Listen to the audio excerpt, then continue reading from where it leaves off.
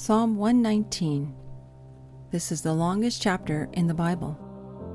And in this lesson, we're going to look at some of the major themes in this amazing chapter of the book of Psalms. Thank you so much for joining me in my podcast today, Broken Vessels Mended by God. I started this podcast as a way to share Bible studies and insights to you. My name is Ruth Douthit, and I'm a teacher of God's Word, and I love sharing what I've learned when I read a book, and so that's why I started this Bible study, because I firmly believe we are all broken vessels, mended by God, and He uses His Word to mend us. So welcome. In the last 6 lessons, we've been looking at several different Psalms in the Bible. These are just my personal favorites, but they are indeed some of the most beautiful Psalms ever written. And in our last lesson today, we are going to look at Psalm 119. Blessed are the undefiled in the way, who walk in the law of the Lord. Now, in our last lesson, we looked at Psalm 103, which is an inner dialogue David had about God's mercies. He was speaking with himself, he was speaking with God, and you can use that psalm as a way of worshiping God in prayer. In this, our last lesson, we will skim through Psalm 119 and look at some of the major themes in this, the longest chapter in the Bible. But to keep this passage of Scripture in proper context, let's ask the journalistic questions. Who, what, where, when, why, and how? Who wrote this psalm? Well, the psalmist recognizes his love for God's Word and his failures to obey it. We're not sure, biblical scholars are still not sure who wrote this psalm, but whoever did write it knew God's law extensively. So a lot of biblical scholars believe Psalm 119 is a psalm of David. Others say it was written in the post-exilic era during the days of Nehemiah or Ezra. What is it? Well, it's the longest chapter in the Bible written about God's law. It's written as a poem of 22 stanzas for each letter in the Hebrew alphabet. So you have 8 poetic lines of each stanza, and it begins with the same Hebrew letter. The repeated words are law, testimonies, precepts, statutes, ordinances, commandments, judgments, and word. Where was it written? Well, most biblical scholars aren't sure. They think it was written during the post-exilic era before the rebuilding of Jerusalem. And if it was written by Ezra, then it could have been written when the temple had been rebuilt, but they're not 100% sure. When? Scholars believe it was written over a period of time and then compiled. Why was it written? It was written to glorify God and His Word and His law. Scripture is mentioned in 171 of the 176 verses. How was it written? It was penned as a poem to honor God's Word. Okay, now that we have the proper context, let's begin. How important is it for the Christian to study and honor God's Word? Think about that. God's Word. We meditate on the excellence of God's Word to get us through our lives. The Christian walk is not a sprint, it is a marathon, so you have to build up endurance. To the follower of any person, philosophy, or law, understanding the foundations of that belief is essential. To simply go by feelings is futile, because feelings and emotions fluctuate all the time. My family recently watched a documentary about the Reverend Jim Jones and the cult he had started way back in the 1970s. By twisting God's words around, Jim Jones fooled his followers. They blindly followed him because he had made them feel special and important with his slick words. He prospered off those emotions and took the money all the way to the bank. Ultimately, he successfully convinced over 300 of his followers to kill their loved ones and then to commit suicide themselves. In the end, 900 people died that horrific day in Guyana. Powerful lessons learned for the believer. We must never go by what a person is saying, but we should be good Bereans and search the Scriptures. We do not blindly follow any one man, we follow Jesus. God created us to worship and be ruled over. Fortunately, our God is a benevolent dictator who willingly died for us, but throughout world history, we have seen tyrannical dictators kill their own people for glory. This is why it is most important for us to know what God's Word is and what it says about God Himself. It is a powerful tool that can be used for personal glory, like Jim Jones, or for God's glory. Now, think about your answer. Why is it important for the Christian to study and honor God's Word? Psalm 119 is the longest chapter in the Bible. It would take us over 8 weeks just to study this one chapter alone. So in this final lesson about discovering hope in the Psalms, we will focus on the following verses. Verse 9, verse 11, verse 18, 32, 105, verse 160, and verse 165. These are some of the most popular verses in the Bible. We will analyze them for meaning and application in our lives. First, Psalm 119:9. How can a young man cleanse his way? By taking heed according to your word. I once heard a Bible teacher say he prefers teaching only the New Testament to young adults because it teaches how to be a strong Christian. What? As you can imagine, I was appalled by that statement because I often teach the Old Testament to fellow Christians. Why? Because all Scripture is good for instruction. Just look at what it says in Psalm 119:9. How can a young man cleanse his way? By taking heed according to your word. So how can a young adult today learn from this verse written thousands of years ago? God's word is complex. It's never simple because God is not simple.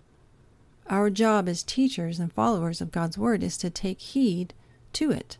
Reading it is one thing, memorizing it another, but life application of God's word is essential for living a life pleasing to God. Psalm 119:11. Your word I have hidden in my heart, that I might not sin against you. Here we learn that memorizing God's word is key to keeping away from sin. The more we learn about God and His attributes, the more we love Him and long to be like Him and please Him. Do you try and hide God's word in your heart? I know for me, there are several verses I rely on to keep me in line and encouraged. This verse in Psalm 119 is one of them. Psalm 119:11. Your word I have hidden in my heart, that I might not sin against you. Next, let's look at Psalm 119:18. Open my eyes, that I may see wondrous things from your law. That's the verse I pray for myself and over you before we begin each Bible study. Before we begin studying God's Word, it's essential to ask God to open our eyes, that we may see wondrous things from His law. Sometimes we forget that we can ask God for anything, even insight into His Word. What about you? Do you take time to ask God to open your eyes to see wondrous things from His Word before you read it? So many times we forget to ask. We tend to assume we already know what we are reading. I assumed this when I read John 4. Praying for a sight caused my eyes to open to things I had never noticed before in the story of the woman at the well. Be encouraged. Ask the Lord to reveal new and exciting things about His Word to you. Psalm 119:32. I will run the course of your commandments, for you shall enlarge my heart. Now, as a runner of many races, this verse means a lot to me and reminds me of letters Paul had written about staying the course. 1 Corinthians 9, Philippians 2, Hebrews 12, they all mention running and endurance and staying the course. Because the Christian walk is, like I said, not a sprint, but a marathon. God's commandments were given for a reason, to reveal our sin and our need for a Savior. Running the course of God isn't an easy one. We will suffer various trials. There will be many obstacles in our path, and it will require endurance or an enlarged heart. The author of Psalm 119 understood this. If it's David, we know he understood what it took to follow God. If the author was Nehemiah or Ezra, they both definitely understood that endurance is needed to faithfully follow God, even when taken away from the promised land. Endurance, staying the course, patience, discipline, and training. All of these are required to finish a race, and all of these are required to remain steadfast and true to the one true God. Psalm 119, 105. Your word is a lamp to my feet and a light to my path. Now, staying the course also requires light. What happens without the light? As a runner, I had always wanted to try an ultra marathon. This is a race that goes beyond the 26.2 miles of a marathon. So I signed up for one and started the race at 9 o'clock in the morning. My goal was to finish 50 miles in one day. Well, by the time I got to mile 31, the sun was setting. It was during the wintertime, so the air turned cold. Many of the other distance racers had brought tents, so they took off to nap for a few hours to finish the race later. But I had to stay the course because I did not have a tent. So the path became very dark, very cold, and very lonely, and it was tempting to quit. But I had brought a lamp for my feet to light the path, and the course also had lamps overhead to provide light on the path as well. And so this verse reminded me of that experience and vice versa. I had a lamp attached to my head to light where my feet were landing, but the overhead light lit up the entire path. And that's what the psalmist was saying. God's word not only lights our feet so that we can see where our feet are planted, but it lights the entire path so we can see what's ahead.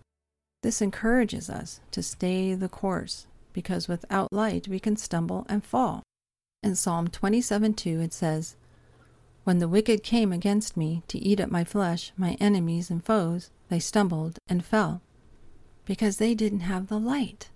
And that's what happens in the darkness. The enemy comes to attack. But if they don't have the light, they will stumble and fall. In Matthew 13:20-21 it says, "But he who received the seed on stony places, this is he who hears the word and immediately receives it in joy. Yet he has no root in himself, but endures for only a little while.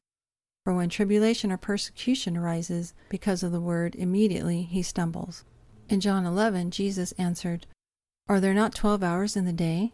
If anyone walks in the day, he does not stumble, because he sees the light of this world. But if one walks in the night, he stumbles, because the light is not in him."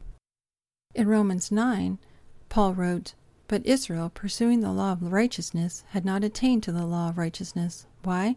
Because they did not seek it by faith, but as it were by the works of the law, for they stumbled at the stumbling stone. As it is written, Behold, I lay in Zion a stumbling stone and rock of offense, and whoever believes on him will not be put to shame." So the author of Psalm 119 understood what happens when we depart from the light, or if we do not have the light. We become susceptible to falling, stumbling, attack by the enemy, and even death. But it is God's word that illuminates our path so we can run the course and keep going.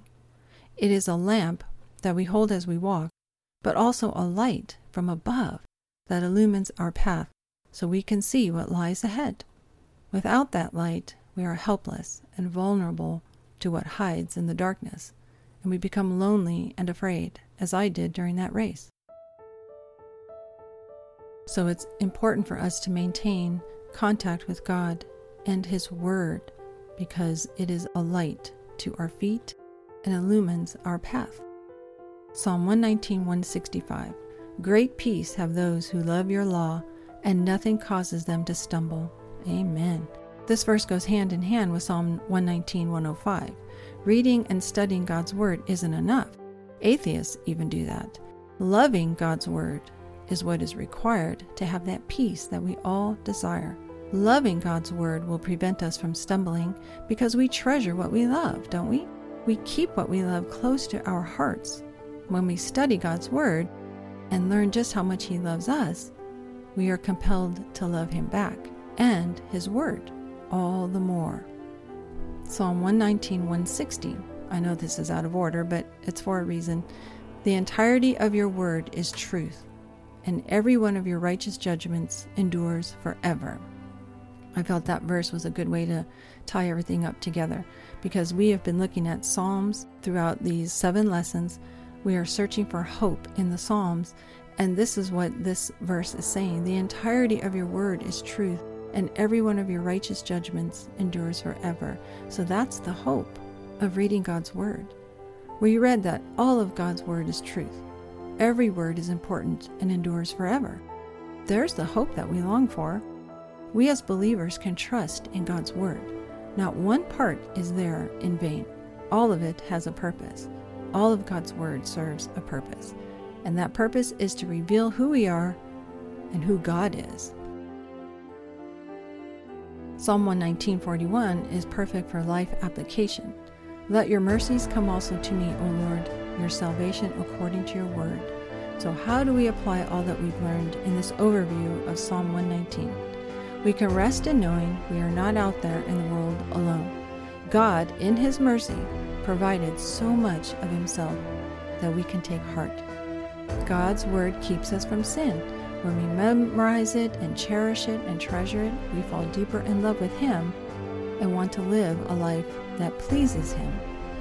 Reading and studying God's Word requires our eyes to be opened, and that's why I teach believers and do devotions to believers only, because only their eyes have been opened to what God's Word says. If I try to teach God's Word to an unbeliever, well, that's like trying to describe the color red to someone who's been born blind. You can try, but they will never see it until their eyes have been opened. So pray for God to open your eyes, to read His truth, to find His truth, and to apply His truth to your life. He will definitely answer that prayer. God's commandments liberate us, not enslave us. That's one thing that we read throughout the whole scriptures. In 1 John 5, we are taught that His commandments are not burdensome. We learn in Psalm 119 that God's commandments are essential to pleasing Him. Keeping them requires knowing Him and having the Holy Spirit within us. His commandments are not burdensome like the world's laws. Jesus said that His yoke is easy and light. His burden is light. God's Word is a light for us, and without it we stumble and fall. But if we stay in His Word, in His light, then we will have life. Our feet will be firmly planted and established by Him. In 1 John 1, we are told, "But if we walk in the light as He is in the light, we have fellowship with one another, and the blood of Jesus Christ, His Son, cleanses us from all sin." We learn that God's Word, unlike man's word, is eternal. We can trust it. God's Word gives us peace in this crazy world, but His Word gives peace only to those who love it. So that's why you need to love it and treasure it. In Psalm 119:34, it says, "Give me understanding, and I shall keep your law. Indeed, I shall observe it with my whole heart." We only looked at a few verses in this magnificent chapter, and I challenge you to read the whole thing and highlight or underline key words and phrases. Cherish this chapter deep within your heart. It is definitely one of those go-to chapters in the Bible that will always give you comfort. See why studying and teaching the Old Testament is essential for the Christian? There is so much in these books that we can apply to our lives today. I hope you have enjoyed studying these 7 Psalms with me as we discovered hope in the Psalms. Share with others all that you have learned from these lessons. Pass on that hope you have to the hopeless in this world. They need it. Before I register for a marathon, I always ask friends if they have run the same race before so they can tell me about the course. Is it hilly? Is it scenic? Is it boring? I ask these things so I can decide if this is the race for me and so I can know how to prepare for it. Now that you know the context of each chapter we have looked at in this study, you are more than prepared to share your knowledge. That's part of running the course for God. Aren't you glad He gave us His Word? In Isaiah 25:1 it says, "O Lord, you are my God. I will exalt you. I will praise your name, for you have done wonderful things. Your counsels of old are faithfulness and truth." Amen. Praise God today for doing marvelous things like giving us His perfect Word. From the beginning of time, God chose to commune with us in His Word. And what a precious thing that is. Have you ever watched those videos of little babies who are deaf and then they hear their mom's voice for the first time with the help of a hearing aid? When I see the expression on the faces of the little children, I am reminded how we must look when we hear God's voice for the first time.